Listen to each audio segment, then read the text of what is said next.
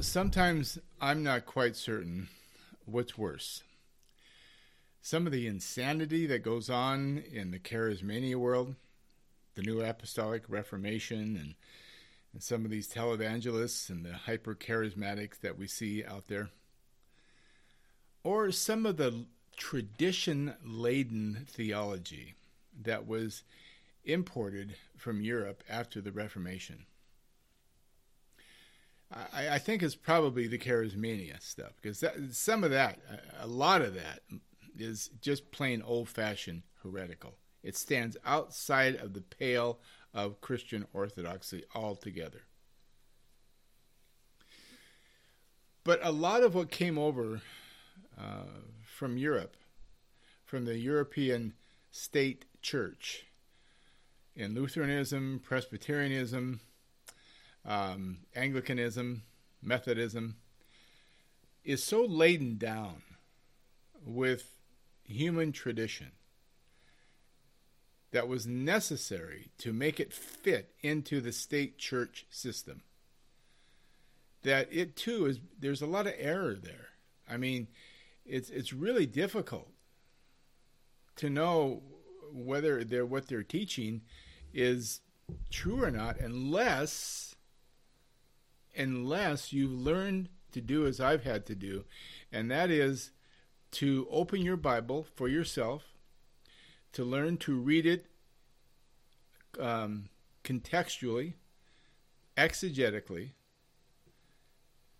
regularly, and prayerfully. It is the Word of God, as recorded by the apostles, that is so important for you and I.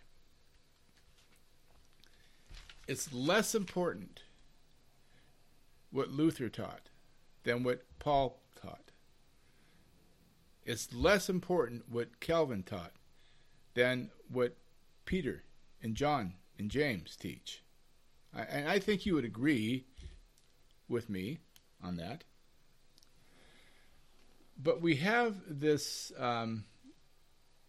theology that's come over and has really taken root in the last couple of decades in evangelicalism, so that even independent evangelical churches espouse a lot of the Reformed, Calvinistic, and even Lutheran type of teaching, and thinking that it's right in line with the Bible, and a lot of it is, don't get me wrong, but there's a lot of it that's not.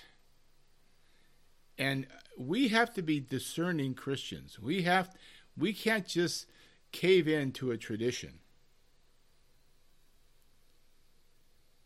In Hebrews chapter 2, verse 1, it says, "We must pay the most careful attention, therefore, to what we have heard." Heard what? The gospel. We've heard the word of God through the Son. What we have heard, so that we do not drift away. For since the message spoken through angels was binding, and every violation and disobedience received its just punishment, how shall we escape if we ignore so great a salvation? This salvation, which was first announced by the Lord, was confirmed to us by those who heard him, the apostles. God also testified to it by signs, wonders, and various miracles, and by gifts of the Holy Spirit distributed according to his will. If the ministry of the letter, the law, was glorious, how much more glorious is the ministry of the Spirit? Paul asks in 2 Corinthians chapter 3. Now, what's important, what's before you and I today in this series, this is part 3 of that series, on no preaching law! Exclamation mark. What is the role of the Mosaic law in the sinner's conversion, and thereafter in the spiritual maturity and sanctification of the believer? And I've said before, this is no small concern. It's not merely fodder for rigorous intellectual debate among scholars. No, if you are a professing Christian, please hear me now. If you are a professing Christian, how you answer this question will reveal whether or not you currently possess a saving view of the gospel, or if you've been bewitched by the traditions of theological systems, not to mention the wolves out there in the charismania world. What we want is the pure milk of the Word. What I insist upon for my own life and that of my wife and family and children and grandchildren is that we hear the voice of God in the text. There are theology books and things that are helpful. But at the core, at the center of our life has to be this passion, this deep, abiding passion to hear the voice of God in the text of Scripture. But the charismatic world says you don't need to hear it in the Scripture. You just need to hear it. You can have some subjective, emotionally driven experience and say, the Lord told me, yada, yada, yada. And you don't know. Some people say, well, I feel like the Lord is telling me today. Well, no. If you feel like the Lord is telling you something, I don't want to hear it. I want to know the Lord is telling you something, especially if it has something to do with me.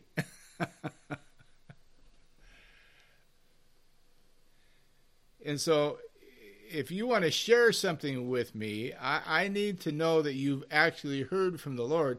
And the only way I know that you've heard from the Lord is because you are going to point me to chapter and verse within its context and share something with me that will be edifying, encouraging, or convicting.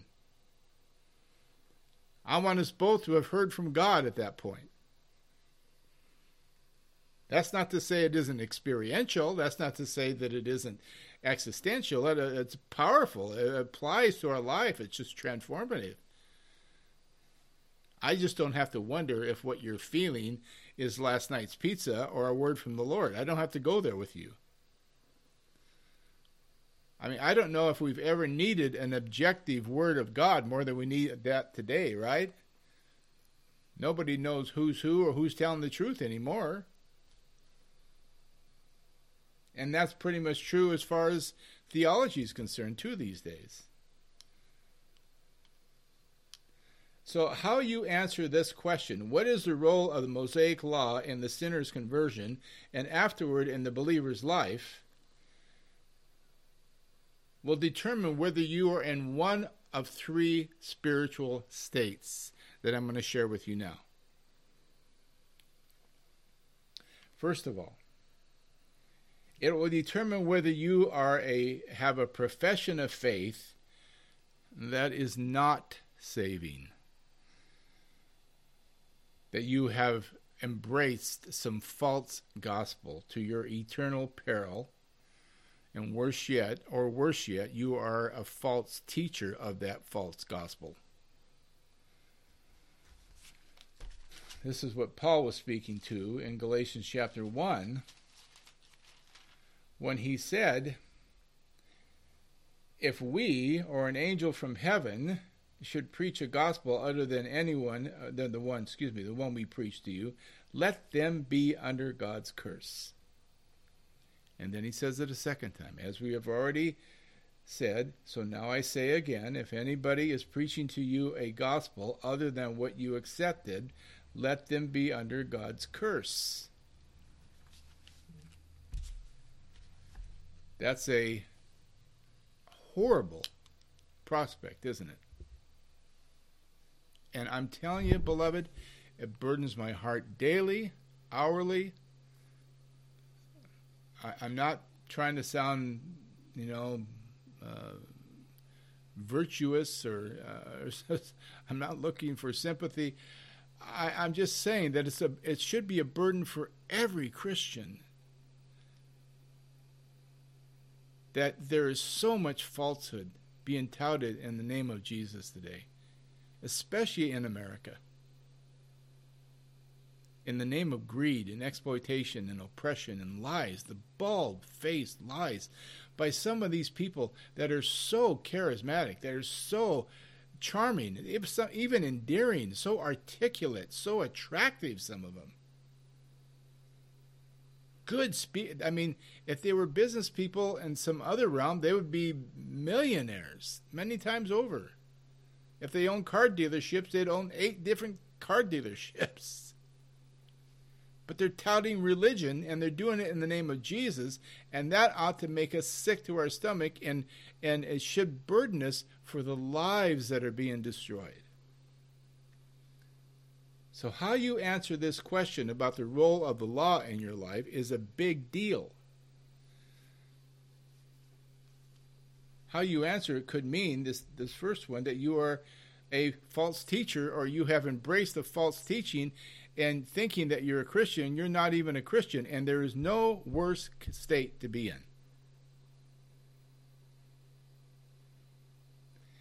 Now, it could be that you are, in fact, a genuine Christian with genuine faith, and you are simply bewitched by false teaching. It could be, as Paul said in Galatians chapter 3, he said, "You foolish Galatians, who has bewitched you? Before your very eyes, Jesus Christ was clearly portrayed as crucified." I'd like to learn one thing from you. Did you receive the Spirit by the works of the law, or by believing what you heard? Are you so foolish, after beginning by the means of the Spirit, are you now trying to finish by means of the flesh? Have you experienced so much in vain, if it really was in vain? So again, I ask, does God give you his Spirit and work miracles among you by the works of the law, or by your believing what you heard? So also Abraham believed God, and it was credited to him as righteousness.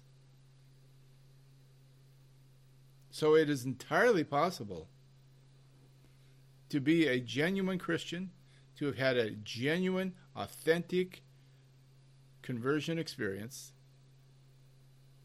and then come under some kind of false teaching and be bewitched, so that you begin to compromise your own experience. You begin to compromise your own conversion, your own faith, your own understanding of Jesus Christ. That's your saving understanding of Jesus Christ. You begin to compromise it. You notice that he says here, "Are you so foolish, after beginning by means of the Spirit?" These people had a legitimate, authentic conversion by means of the Spirit. Are you now trying to finish by means of the flesh? Let me give you one very real example here. I was looking on a certain website recently, and they had laid out the 3 uses of the law according to Calvin. And one of the uses of the law was that you would use it as a rule of life for your sanctification. That you'd bring yourself under the 10 Commandments and use it as a rule of life. Now, they said that, "Oh, no, we don't think that it's a system of salvation. You don't come under the law as a system of salvation, but you can come under the law as a means of sanctification." We would never say you have to get saved by the law. We just say you have to live according to the law, by the law. And so you end up having to keep the Sabbath as Sunday. You end up having to abide by the tithing laws. You end up have to deal with certain dietary laws at times as well. In some cases, you have to treat this service as if it's a temple service with a hierarchy. You treat your ministers as some kind of an elevated rabbinic clergy. Very Judaistic. But that's exactly what Paul's dealing with here in Galatians. You get a good Protestant view of the book of Galatians. They'll say, oh yeah, no, you can't be justified by works of the law. But Paul's not saying that. Paul's not saying they were converted by, they were under the threat that they would be converted. They're already converted. They're already saved. He's telling them they're bewitched and foolish because having had an authentic conversion by means of the Spirit, by hearing with faith, they are now willingly bringing themselves under law. And that, he says, is another gospel, quite clearly.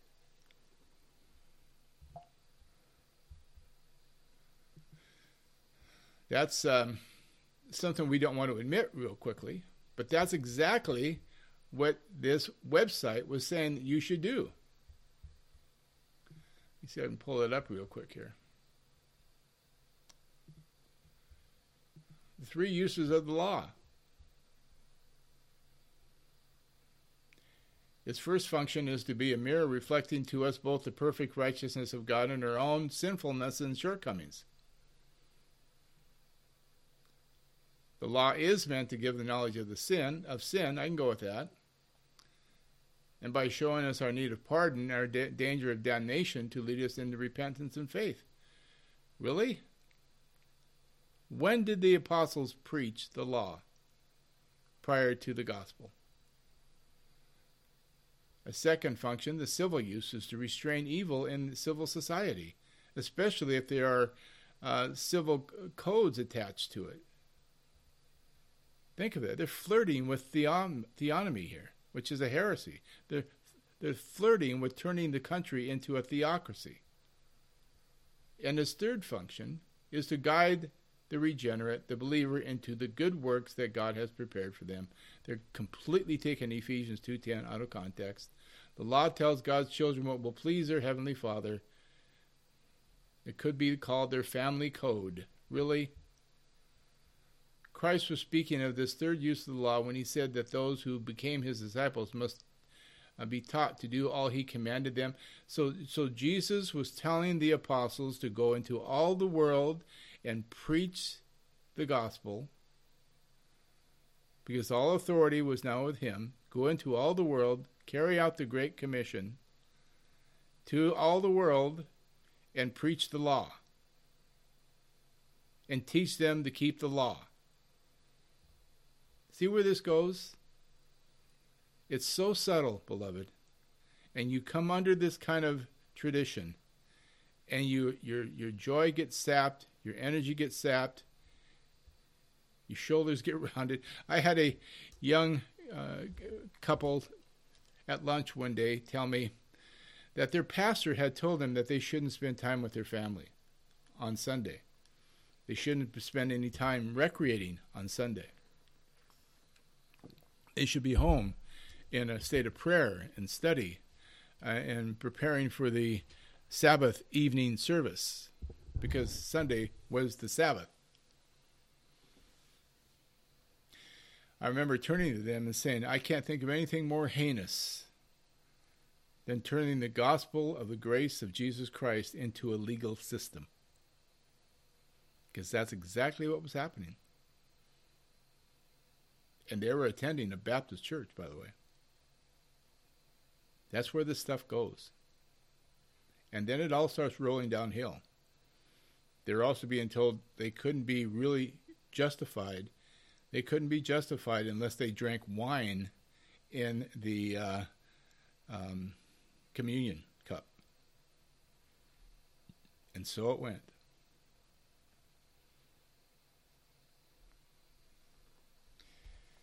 So you can be a Christian and be under bewitchment. And then, of course, finally, the good news is that you could be, depending on how you answer that question, my question earlier, what is the role of the law in converting sinners and the believer's life? It could be that you say, well, the answer is that I walk by the Spirit and not gratify the desires of the flesh, according to Paul in Galatians 5:16. He summarizes his thought in Galatians 5:16 by saying, quote, so I say, walk by the Spirit, and you will not gratify the desires of the flesh. He didn't say, recite to yourself the moral law every day, the 10 Commandments every day. Hang the 10 Commandments above your on your bedroom wall, so it's the first thing you see in the morning, the last thing you see at night. Be sure to recite them in the liturgy every week. No, he said, so I say, walk by the Spirit, and you will not gratify the desires of the flesh. For the flesh desires what is contrary to the Spirit, and the Spirit what is contrary to the flesh. They are in conflict with each other, so that you are not to do whatever you want. But if you are led by the Spirit, you are not under the law. I don't know how much plainer Paul could make it, but if you are led by the Spirit, you are not under the law in any form, folks. Well, no, we're not under the civil law, they will say. No, we're not under the ceremonial law, but we are under the moral law. That's the title that they give for the 10 Commandments.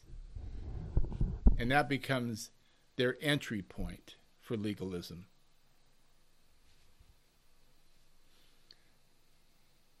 Mark my words, Paul says in Galatians 5:2. I, Paul, tell you that if you let yourself be circumcised, Christ will be of no value to you at all. Now, there's not much threat of people being circumcised today, but the principle he's talking about here, that if you think you can keep one part of the law and avoid the rest, you're kidding yourself. A little yeast works through the whole batch of dough.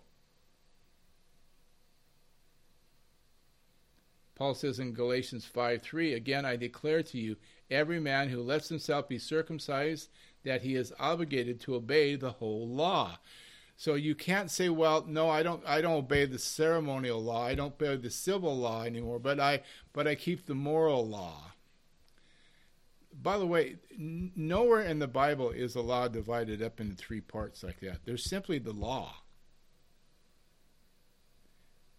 It wasn't until Thomas Aquinas, the Roman Catholic theologian, divided it up into 3 separate pieces, that the Reformers took that and ran with it in order to justify their theology of infant baptism, because they wanted to bring forth the law of circumcision. See how muddled this gets? You see how messy this gets? You take a simple devotion to Christ that brings joy and freedom and liberty, love of God and neighbor, a longing for personal holiness, and you begin to muddy it up with all this European church-state tradition and theology from the Westminster Confession, the Book of Concord, the 39 Articles of the Anglican Church, the 1689 Reformed Baptist Confession, the Savoy Confession. You bring all these creeds, confessions, and teachings over from the European State Church, and you try to dump them on new converts, just like these guys were doing to the converts in Galatia. Don't let them do that to you. Don't let the charismaniacs tell you that somehow they have a word from the Lord for you, or that you have to tithe, or if you give them $1,000 that God's going to open up a window of blessing and pour out abundance upon you, or that this is your hour, this is your moment, that if you will act in faith and send at least $100 now, don't go there. Don't buy into this nonsense that they teach on TV and on the radios and on YouTube. But don't buy into the European state church theologies either, at least not on a wholesale basis. Be discerning. Open your Bible. You aren't required to keep an open mind. As even Chris Roseborough says, keep an open Bible, not an open mind. Good phrase. So there is a restraining influence. Let me just touch on that for a minute. There is a restraining influence of the Spirit. So I say, walk by the Spirit, and you will not gratify the desires of the flesh, for the flesh desires what is contrary to the Spirit. There is the restraining influence. So many times you'll hear theologians use this big $25 word to scare you. They'll say, oh, well, you're talking about antinomianism. If you don't come under law, then you're an antinomian. And, of course, that's supposed to send shivers down your back and make you think, oh, my goodness, I'm an antinomian, whatever that is. Antinomian, it just means against law. Someone who's against law. And what was happening in the church state in Europe is that second or third generation after the Reformation, when the state church had become filled with nominalism, where most of the people in the church were good citizens of the state, and therefore good citizens, members of the church by baptism, but were not regenerate people, guess what happened? All kinds of moral decadence began to occur. Drunkenness, whoremongering, violence, exploitation, thievery within the church. And then that was filtering out even further into society. And in England, the Parliament freaked out, called the Westminster Divines together, and said, we have to do something about this. So they spent some time developing the Westminster Confession of Faith, in which they integrated a bunch of law and a bunch of law keeping to serve as a restraining influence. Because the law will restrain. You can't get somebody to read the Ten Commandments every week or every day and not have them have some form of moral restraint.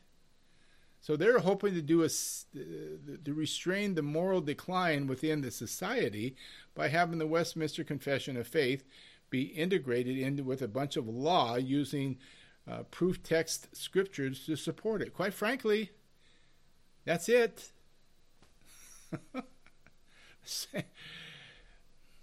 And then that was imported over here, and today the Westminster Confession of Faith is treated like it's some kind of an inspired set of golden tablets that fell down from heaven. Confessions and creeds can be useful, but they can't be trusted. You still need to go back to your Bible. So the restraining influence is the Spirit.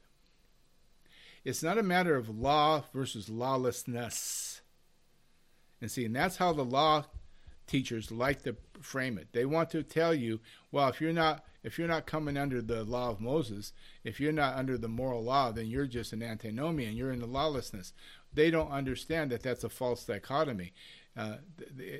No one teaches lawlessness.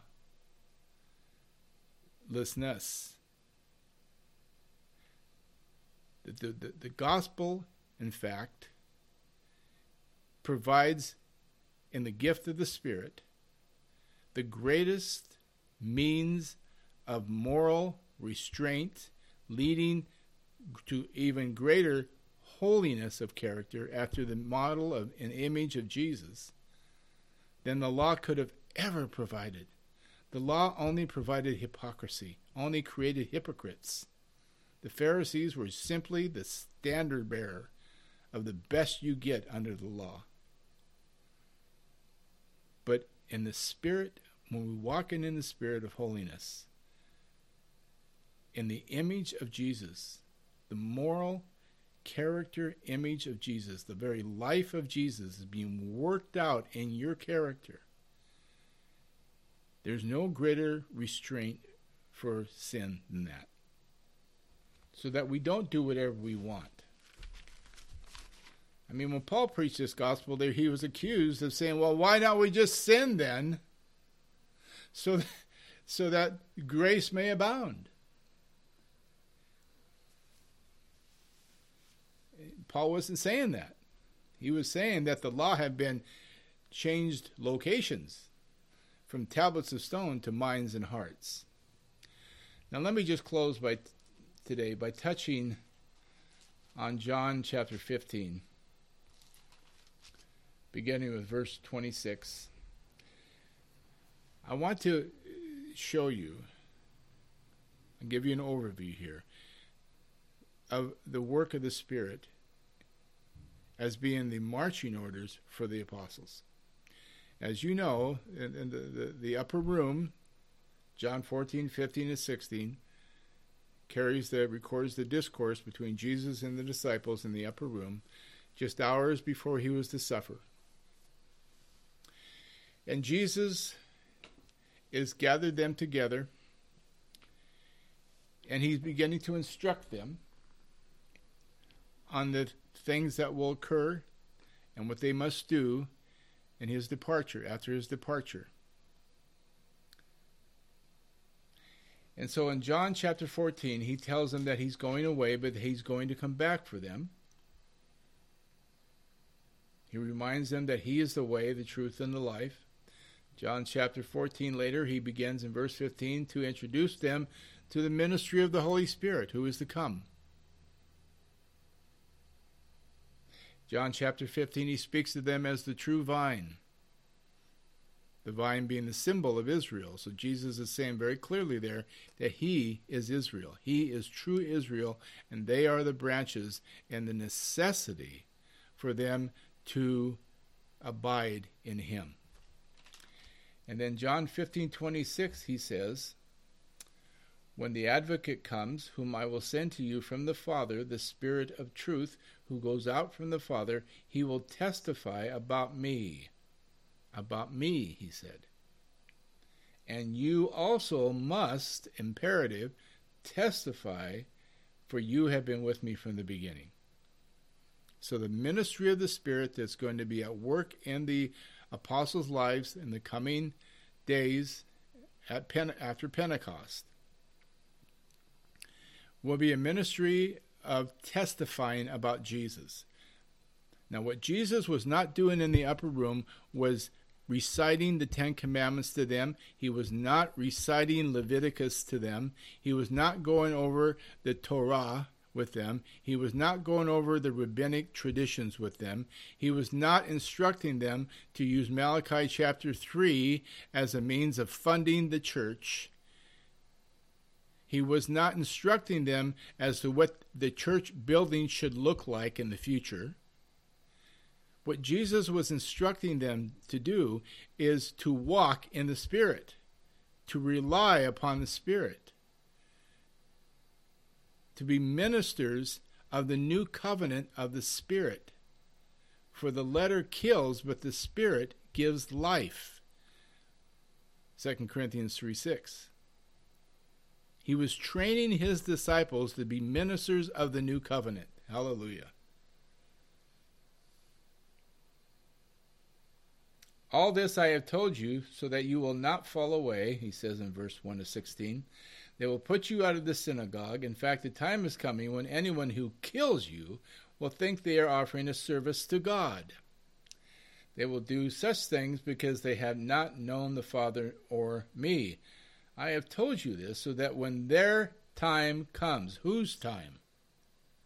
The time in which this religious system, this apostate religious system, this murderous religious system who killed the prophets, are now about to kill the Lord Jesus, will turn on them, the apostles, to kill them as well.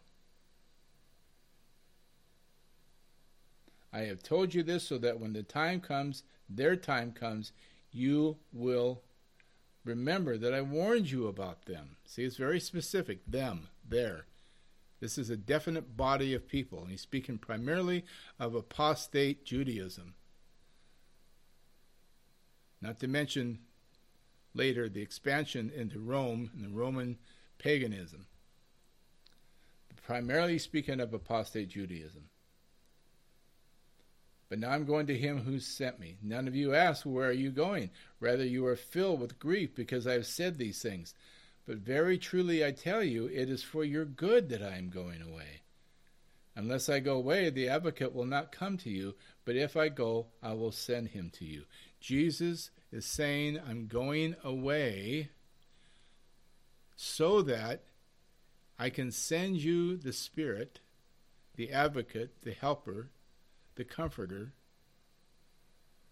and replicate my life in each one of you. I will be with you like I've never been with you before. My very life will be in you. The Spirit of Christ will be in you.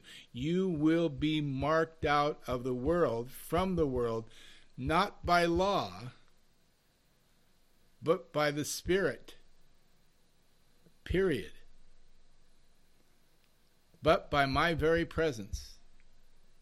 No longer will dietary laws, Sabbath laws, feasts, sacrifices at the temple. These things will no longer define you as God's people. What will define you as God's people is my Spirit dwelling within you, the Holy Spirit dwelling within you. And when he comes, the Spirit will do three things. He will prove the world to be in the wrong. About what? They'll be wrong-headed. The Spirit will show that the world and its religious systems, by the way, are wrong-headed about sin and righteousness and judgment. About sin because people do not believe in me. That's the essence of sin. Not that they don't keep the Ten Commandments, because I hear people all the time say, well, this person was a good person. They kept the Ten Commandments. Oh, did they now?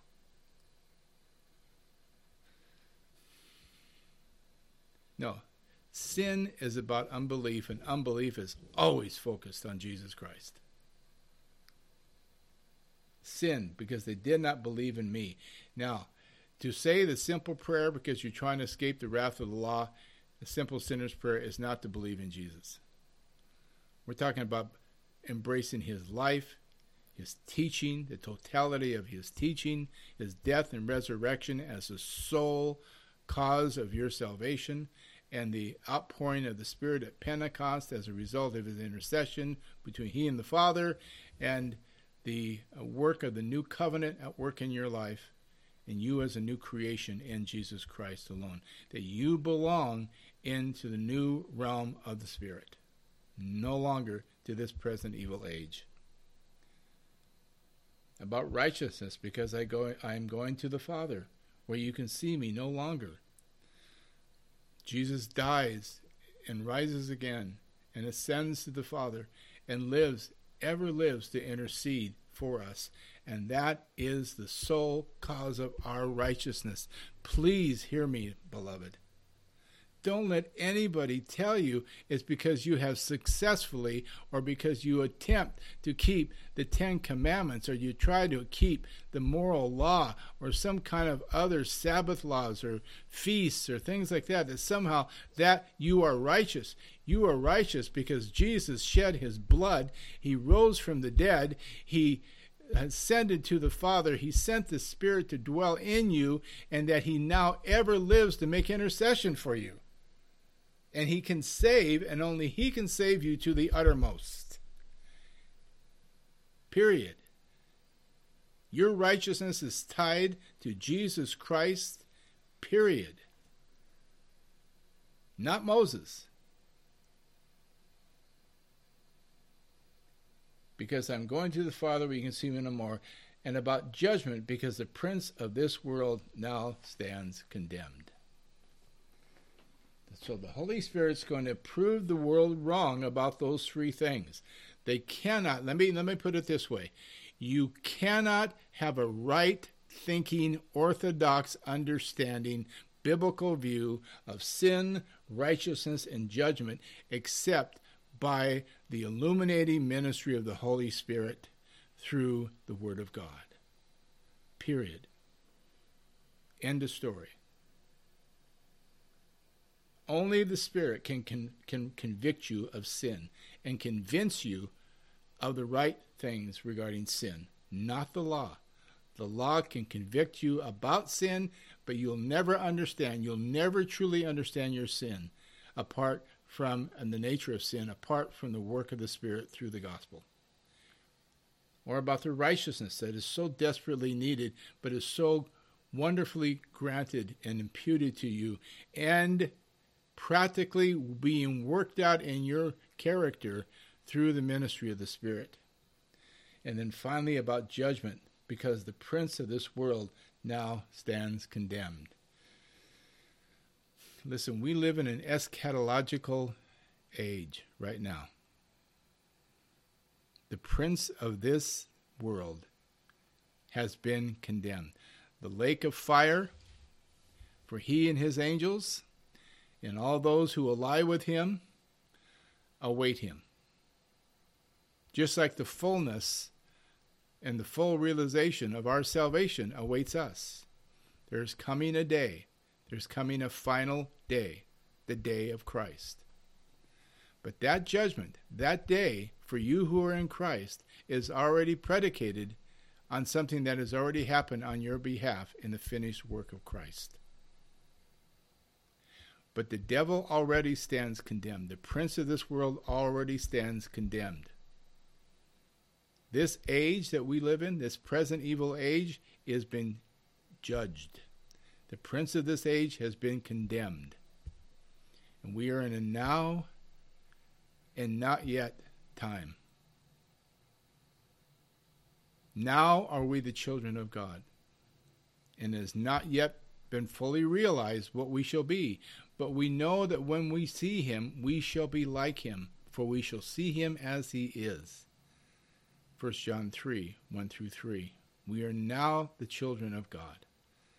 And everyone who has this hope in him purifies himself even as he is pure. So we'll pause there. I hope you're taking these things to heart. Very important. I'm going to continue for probably at least one more sermon on this topic so that we get a good summary, a good review, a good understanding what's at stake, and that we can rejoice together in the gospel of our salvation. We can rejoice in what God has accomplished this and for us on our behalf in Christ, and we can break free from the chains and the fetters of needless traditions, needless doctrines of men, by either the misguided or the heretics, of whom there are so many today. So take heart. Be of good courage. The Lord is with you. If you are in Christ, you are his beloved child. Amen.